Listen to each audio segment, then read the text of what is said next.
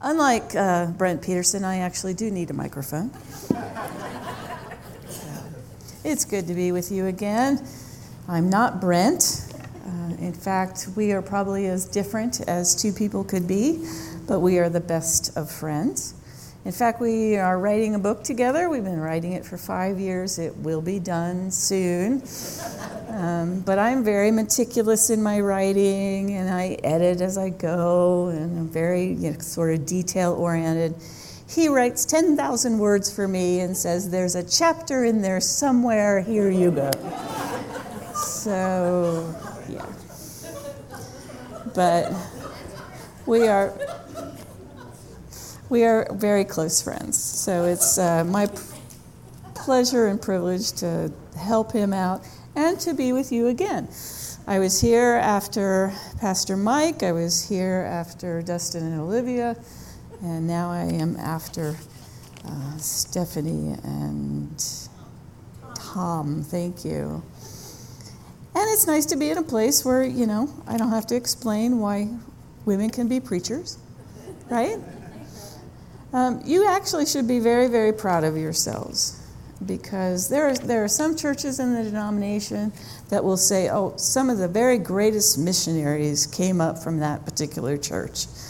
Or this particular church, lots of people are called to be pastors. And you need to know that you are now the sending church for chaplains of Nazarene universities. So you might, with the next person, ask if they have any aspirations to be chaplains. But it's good to be with you. We're going to be in Luke 10.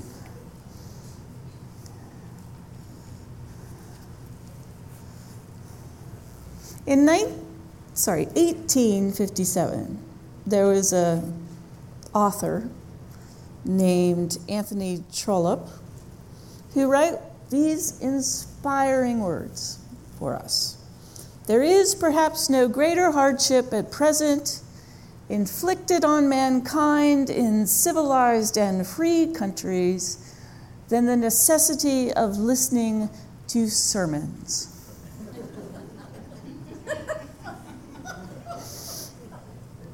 Now, I certainly believe, or at least I hope, that you do not come sharing these same sentiments. In fact, we have listened to lots and lots of sermons in our lives, so much that maybe listening to sermons can become routine. Let's think, if you added up how many sermons you've listened to in your lifetime. My mother is almost 96 years old, and that, I counted up, is a bit over 10,000 sermons in her lifetime, and that doesn't even count revivals or camp meetings. So, can you imagine 10,000 sermons? The Greek word for preaching means to announce good news. But really, when you stop and think about it, do we really expect to hear something new in a sermon? I'm sure my mother has heard it all before. And most of us here, I would imagine, have heard Jesus, gone through the Gospels, his teachings, his miracles, his ministry, his death, his resurrection, countless times before. We've so many experiences of listening to someone break open the Word that perhaps it becomes a little bit routine for us. It's like the teacher at a Christian school who asked the children who invented the steam engine. And everyone was awkwardly silent for a while until a little boy raised his hand. Well, I guess it must be Jesus again. Well, this sermon is about Jesus again. But the more that I preach, the more I realize that is all I need to say. as God's Spirit with us this morning breaks open the word of life and transforms it to words on a page, to the very bread of life itself. So let's begin in Luke 10, verse 25. On one occasion, an expert in the law stood up to test Jesus. "Teacher," he asked, "what must I do to inherit eternal life?" "What is written in the law?" he replied. "How do you read it?" And he answered, "Love the Lord your God with all your heart and with all your soul and with all your strength and with all your mind. And love your neighbor as yourself." "You have answered correctly," Jesus replied. "Do this, and you will live." But he wanted to justify himself, so he asked Jesus, "And who is my neighbor?" In reply, Jesus said, "A man was going down from Jerusalem to Jericho when he was attacked by robbers. They stripped him of his clothes, beat him, and went away, leaving him half dead. A priest happened to be going down the same road, and when he saw the man, he passed by on the other side. So too a Levite, when he came to the place and saw him, passed by on the other side. But a Samaritan, as he traveled, came where the man was, and when he saw him, he took pity on him. He went to him and bandaged his wounds, pouring on oil and wine. Then he put the man on his own donkey, brought him to an inn, and took care of him. The next day he took out 2 denarii and gave them to the innkeeper. 'Look after him,' he said, 'and when I return, I will reimburse you for any extra expense you may have.' Which of these 3 do you think was a neighbor to the man who fell into the hands of robbers?" And the expert in the law replied, I'm sure reluctantly, "The one who had mercy on him." And Jesus told him, "Go and do likewise." Here we have a passage of Scripture that most of us know like the back of our hand. Most people, even out in secular culture, have some sense of what it means to be a good Samaritan. We even have something called Good Samaritan laws, which means that if you do see someone in trouble, you are morally obligated to help. And we know the scenario that Jesus here is facing when he tells this parable. The religious experts are at him again. We know that they keep trying to get at Jesus, to corner him, to trip him up, to wear him down, to get him to crack under pressure and reveal himself as the imposter that they think he is. And we know that they do not succeed, and we know that Jesus often gives answers to them that pierce their hearts in return.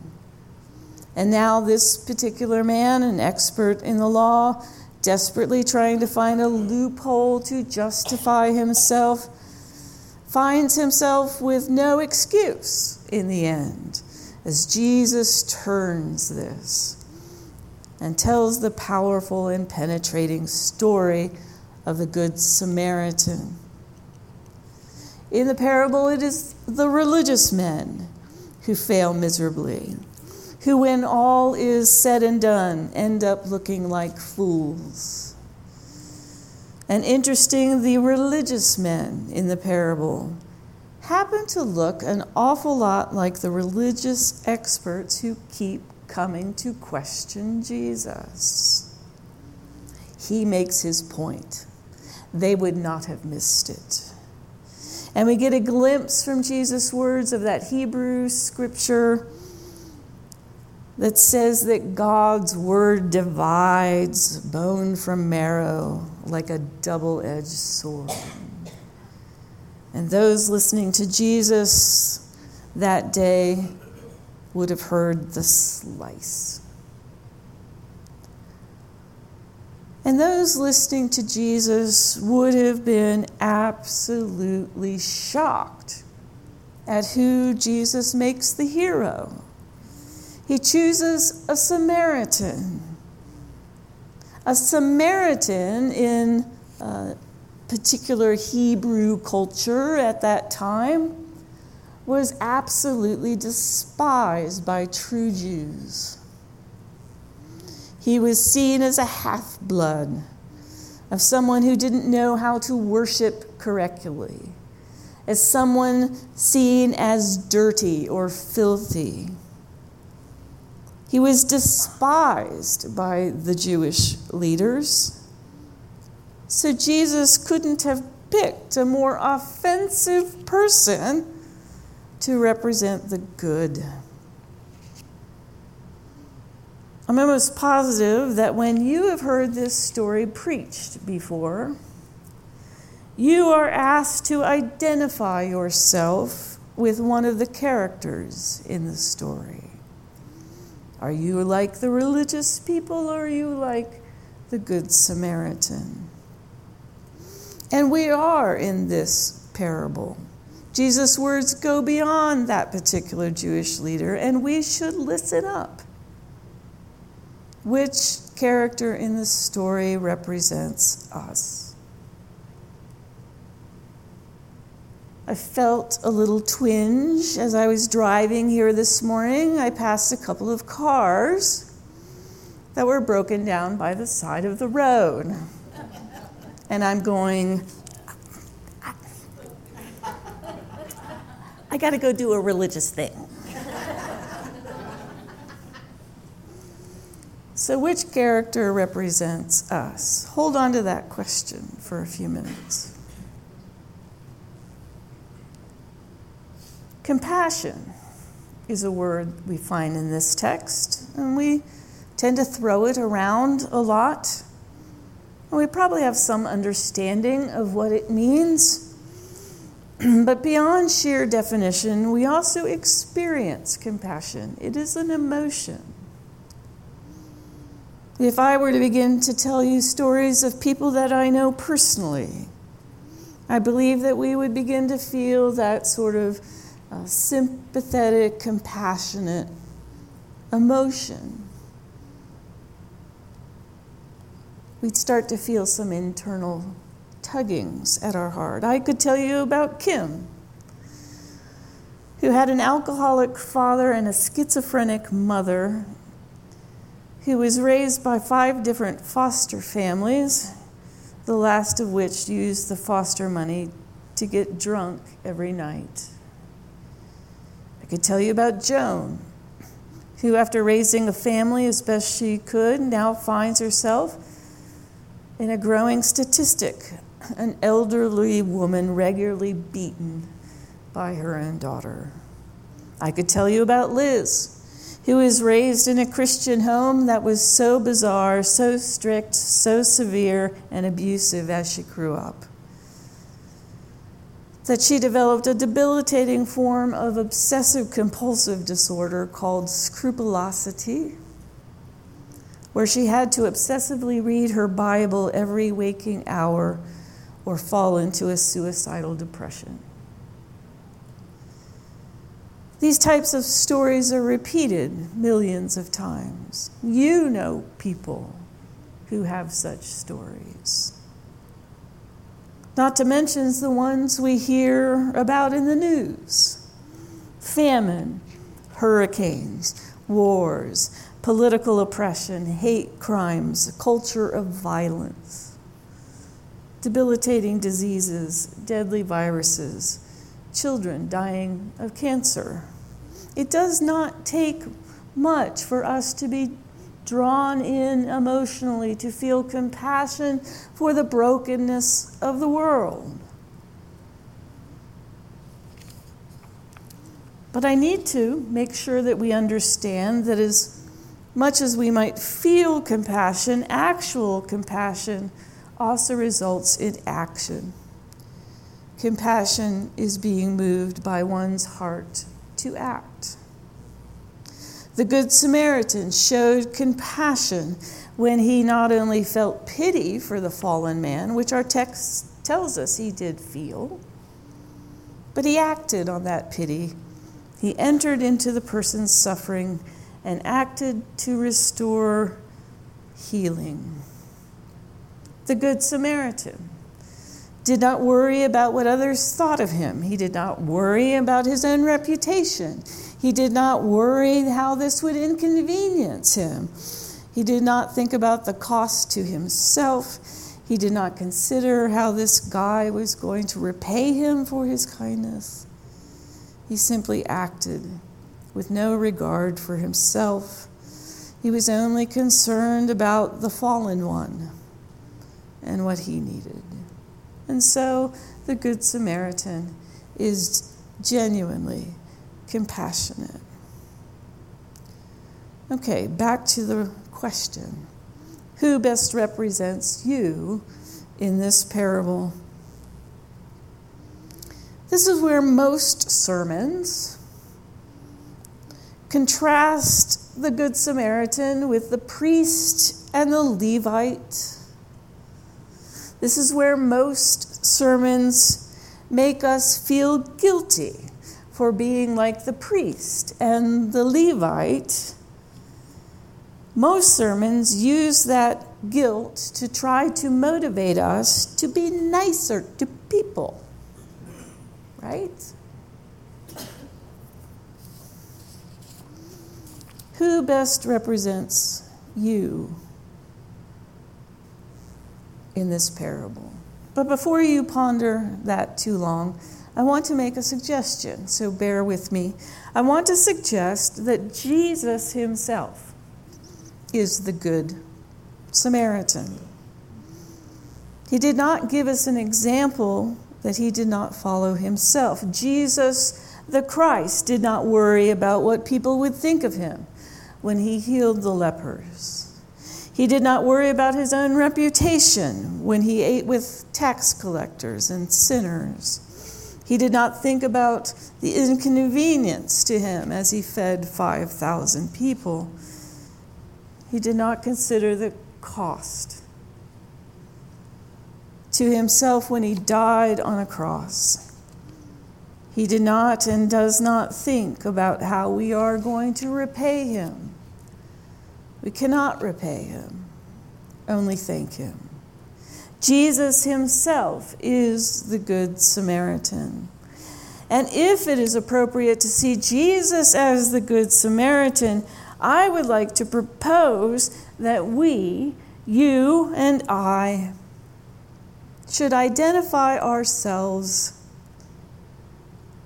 with the beaten one, the fallen one,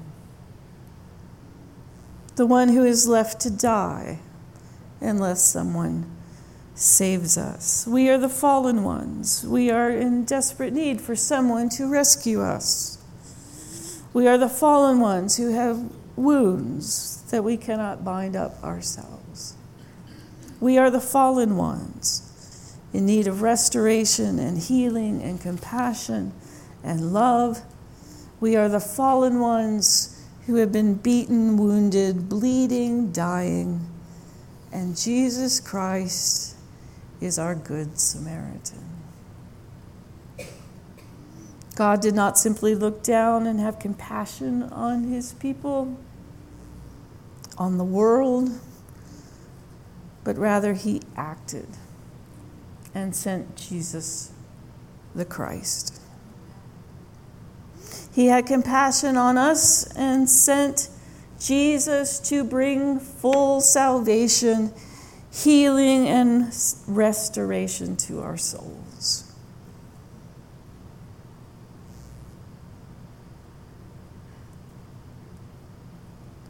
But do we really grasp that we are the ones who have been beaten up and fallen? I'm going to be really direct here and say that chances are rather high that if you are a human being, and I think you all are, you haven't gone through life unscathed. You have been wounded in some way. Perhaps there were people who have done figurative or maybe even literal beatings. Perhaps there have been others who have wounded you by walking down the other side of the street. People who remain distant from our pain when they could have done something to help. Chances are that if you are a human being, you have been wounded and that you have scars. Sometimes preachers think that their responsibility is always 100% of the time to tell you to do better. I'm not preaching that sermon. It is truly my prayer that this place, this space is safe, that this is a house of healing where you can stop, take time, and allow the gospel preached to be applied to you before we kick you out the door to go love on the world. You get what I'm saying? The gospel is for you, and sometimes it's placed in our hands and we're told to give it away so fast that we don't let it soak in.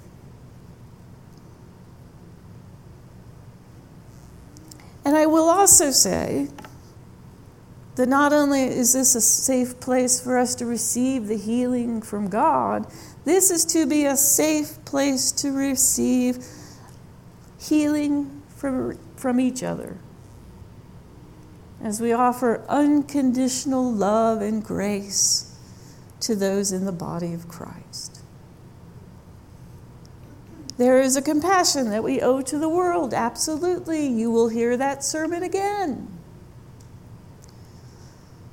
But I want to focus on the fact that you are also to be very intimately compassionate and merciful to each other. When you look across the aisle, what do you see? All of us should see someone who has a story. It's too easy not to look behind each other's eyes and see what's really going on in our lives. I was raised in church in an era that you came to church, put on your best self, never let anybody know that you are vulnerable, so that we could appear as holy as we could, and then go home and weep all week. We have a tendency to hide, maybe especially in church. But we are called to relate to each other as if our lives depended on it, because they do. These are your people who are called to love and accept you and to offer you mercy and grace. Jesus is the Good Samaritan who binds up our wounds. But in a sense, we are to be the innkeepers who continue to take care of each other. Where Jesus leaves us to nurse each other to health. We are never to be left alone. We are to be extensions of Christ's compassionate heart to each other. Unfortunately, I've heard lots and lots of stories that the wounding has happened in the context of church people. We read from Colossians earlier in the service I'd like to read from chapter 3 as we close. Verses 12 through 14 of chapter 3. Therefore, as God's chosen people, holy and dearly loved, clothe yourselves with compassion, kindness, humility, gentleness, and patience.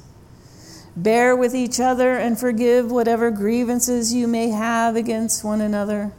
Forgive as the Lord forgave you. And over all of these virtues that we are to express to each other, put on genuine agape love, which binds them all together in perfect unity. Another word for bind is woven. We are to be woven together as a Christian community. We are called to love each other. That's not new to your ears. You've heard it preached before. But I just wonder if we just need to hear again, first of all, permission to say, I am in need. And secondly, the call to just nurture and love each other. Dietrich Bonhoeffer was a theologian in the 1940s. He did not live long enough to write extensively. He was captured by the Nazis for trying to help Jews. And they executed him 4 days before the end of the war. But while in prison, he did write books that continue to influence Christianity today. And one of those books is simply called Life Together. It's a small little book. He wrote from the perspective of a prisoner who was deprived of Christian fellowship. I want to read a simple quote to leave you with. He who loves only the ideal of community really destroys community. But he who loves real brothers and sisters, real flesh and blood, builds the community of faith. In other words, we need to do more than love the idea of community. We need to do more than love the idea of church or love the idea of Christian fellowship. We need to love each other. And to do that, we must know each other. Extending real love to real people. As if our life depends on it, because it does. Let's pray.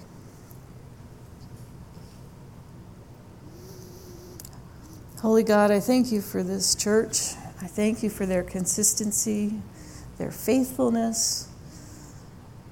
I thank you that you have provided for their needs, even now during another time when they are seeking a pastor. I just pray this morning that if there's anyone here who's hurting or feeling wounded or needs your touch, that your Holy Spirit would be very real and very present to them. But open our eyes, Lord, to see each other the way that you see us. May we be loving and compassionate and kind and humble and gentle and patient. May we forbear each other and forgive each other and love each other with the love that you have changed our lives with. Particularly as they're without them having a lead pastor at this point, I pray you would give them special grace to love each other well. We thank you for your love. We thank you for your compassion. We thank you that you are the good Samaritan who binds up our wounds and heals us so that we might touch your resurrection power in our lives. And yes, so that we might have a testimony of the miraculous truth of your simple gospel. And we pray all these things in your name. Amen. I probably shouldn't do this. It's my first week, but I'm going to keep you a little while longer, if that's okay. I've been praying about whether or not to say this, and I feel led to do that. I want to stand as a testimony to the fact that God is good and God's community is a source of healing. About 10 years ago, my husband told me one day that he was renouncing his faith in Christ, that he was going to stop going to church and start a very different lifestyle. And then last summer, he asked me for a divorce. There was nothing I could do about it.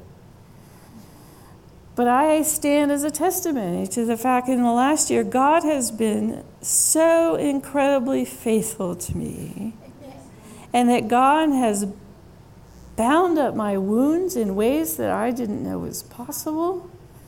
And I stand now, a year later, through the goodness of my church community, feeling really free and whole and loved. And so I just wanted to share that with you. You really do need each other, to quote Reuben Welch. So let me pray a prayer of blessing over you.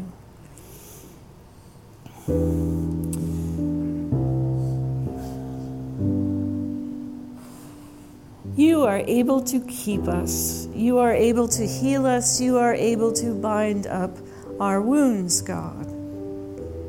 And so maybe we have some situations today that really takes a faith beyond all that we can ask or imagine. But Lord, you, through the ages, have proven yourself to be truly faithful. As Peter said, you are the Christ. Where else can we go? You are the source of everything. And so God's people this week, go in the faith of this community, love on each other with the love you have received from God, so that we can be whole, so that we can show the world what it means to be truly Christ-like and truly Christian. In the name of Christ, amen. Group hug.